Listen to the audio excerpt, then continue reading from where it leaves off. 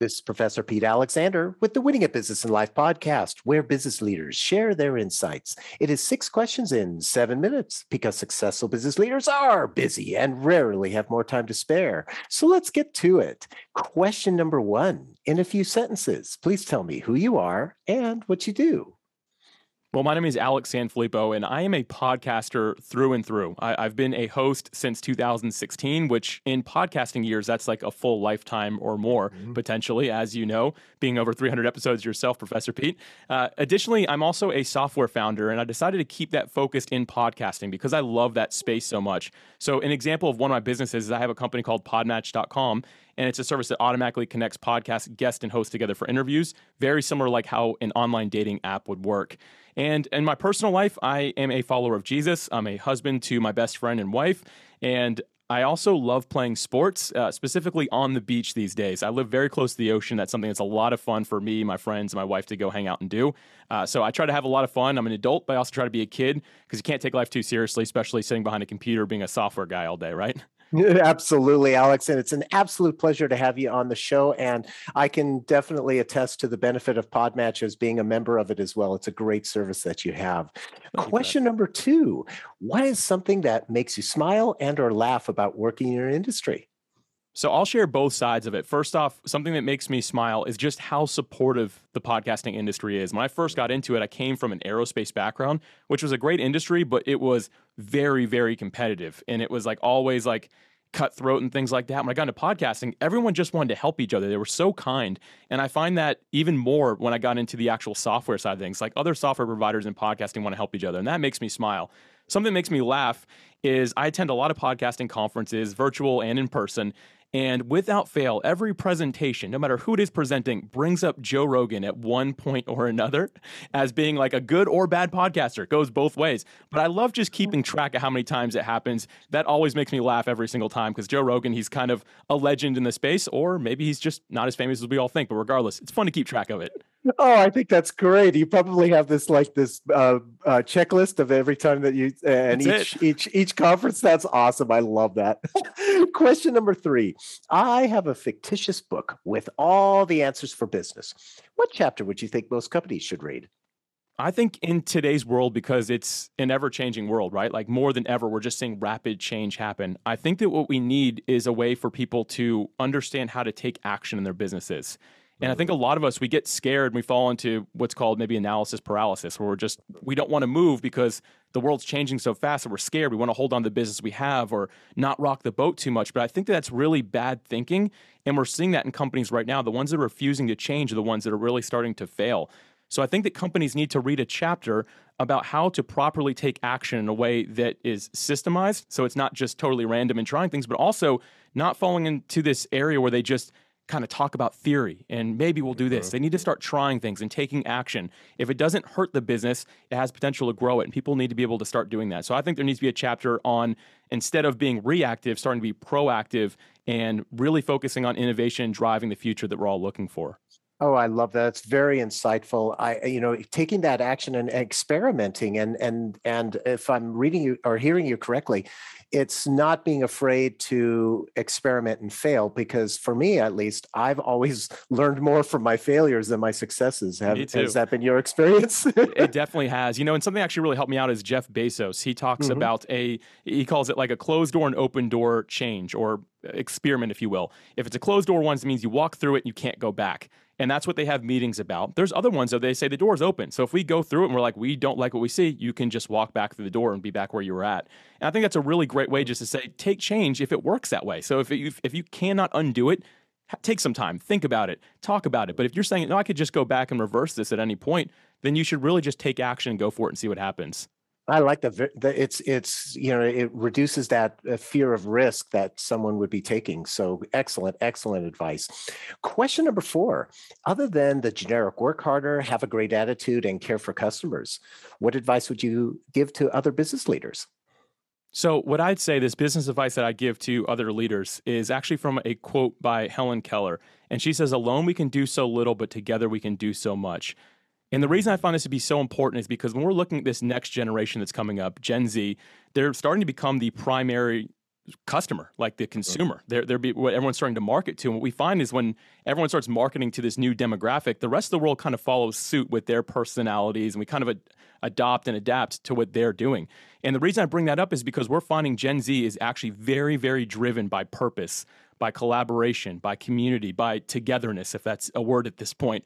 But I say that because they're looking at the world in the sense of we want to be together, we want to be unified, we want to like break barriers that have never been broken before. And a lot of companies are more so focused on supplying a solution to that one customer or just helping that one person out, which can be good, but at the same time, it can really harm us when we're not thinking about how we can drive things through community. And now a lot of businesses might say, well, I'm business to business. But at the end of the day, we're all human to human. We're H to H, not B to B. And as long as you can find a way to bring people together around what you're doing, you're going to find this next generation will be much more interested in working with you because I can see that, you know what, this is affecting my community, what I care about. It makes me part of something bigger than just myself. So I think it's really important we all start thinking again about this Helen Keller quote, alone we can do so little, together we can do so much. If we want our businesses to grow in the future, I think we need to be focused more on how can we make this something together and more collaborative. So my advice with that would just be set up an initiative within your company to see how you can get involved in serving the community, even if it has nothing to do with your business, or find a way that you can bring people together and actually make sure that you're listening to those clients and finding out ways that you can be involved in their lives and the lives of the people that they care about. I love that. And if you go to the effort of doing that, I can imagine that the community that you build is going to be customers that are more loyal. They are going to be supportive of you. If you've got any issues with the business, you know, the goodwill that is created by what you're recommending can be just absolutely amazing. And so I think that that's wonderful. And has that been something that you've experienced yourself? Yes, definitely. It really has. I decided to really adopt this into my own business and make sure I have a community element of everything I'm doing. Even though sometimes podcasting can be individual. It's my show. I'm looking for my guests. But at the end of the day, we still want to find a way to bring people together. And by doing that, we've actually found that that is the strongest part of our company is actually the fact that we have that option. Now, not everyone engages in it, but some do. And the ones that do, they've really become the loyal fans, the customers, the people that we are excited to wake up to talk to whenever we get that opportunity. Love it. Love it. Question number 5. What other business leader like yourself would you like to acknowledge and invite to be on my podcast? Yeah, I'm excited about this question. I actually want to call out Rob Fitzpatrick. Rob Fitzpatrick, he's actually the author of a book. He's author of a few books, but the one that I recently read that really impacted me is called The Mom Test. And it's about how to ask questions that even your mom can't lie to you about. So it's like finding out if your business is a good idea. You know, if you ask your mom, hey, mom, I'm thinking about starting a business. Do you think this is a good idea? She's going to say yes, even if it's a terrible idea. But he's talking about positioning better questions so your mom can't lie to you. And if your mom can't lie to you about the answers, neither can your potential customers. Absolutely brilliant. I think the guy is so smart. He's also on Podmatch, but he's somebody I think would do really well in the show that your audience would really gain a lot from. Oh, I love it. I look forward to connecting with him. And I think about that mom question. That's great. Right? I'm going to be thinking about that well after this interview. And our final question number 6. Please tell me about your first job. So my first job starts a little earlier than most maybe, and it's really just the first time I started making money. But when I was a kid, I started selling used golf balls. I live right across the street from a golf course. And I remember one day I was out there with some friends playing on the golf course, and by the water I saw a golf ball. And usually they're in the water, but I just picked it up. I was like looking at it, and a golfer rode by in a golf cart, and he stopped. He said, "Hey kid," he said, "what does that golf ball say on it?" And I like flipped it around. I'm like, "Pro V1." And he's like, "I'll give you $3 for it." And so he gave me $3. I gave him the ball, and a light bulb went off in my head. And I decided if there's more of these in that lake and we can get $3 for each of these, we can make a lot of money, guys. So me and my friends just started doing that. And sure, this sounds crazy for a 10-year-old kid, but this was like my first light bulb moment. It's the first time I discovered like that I was passionate about business. And 10 years old is kind of a crazy age to have that. But that was my first introduction to entrepreneurship, to business. And I really never looked back. I've been passionate about really just the art of business ever since then. I love that story, and as a former golfer myself, I would have paid you for good balls too, because usually the ones that I found were the range balls and stuff. Right, that's funny. I love it. So, Alex, thank you so much for being on the show. How can people find you?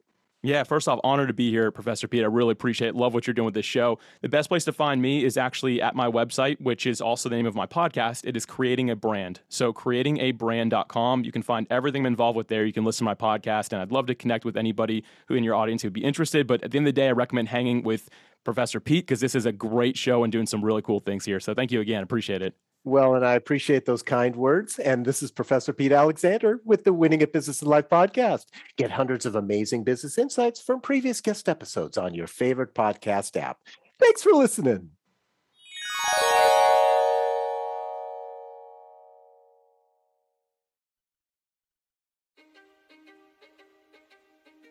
History is complicated.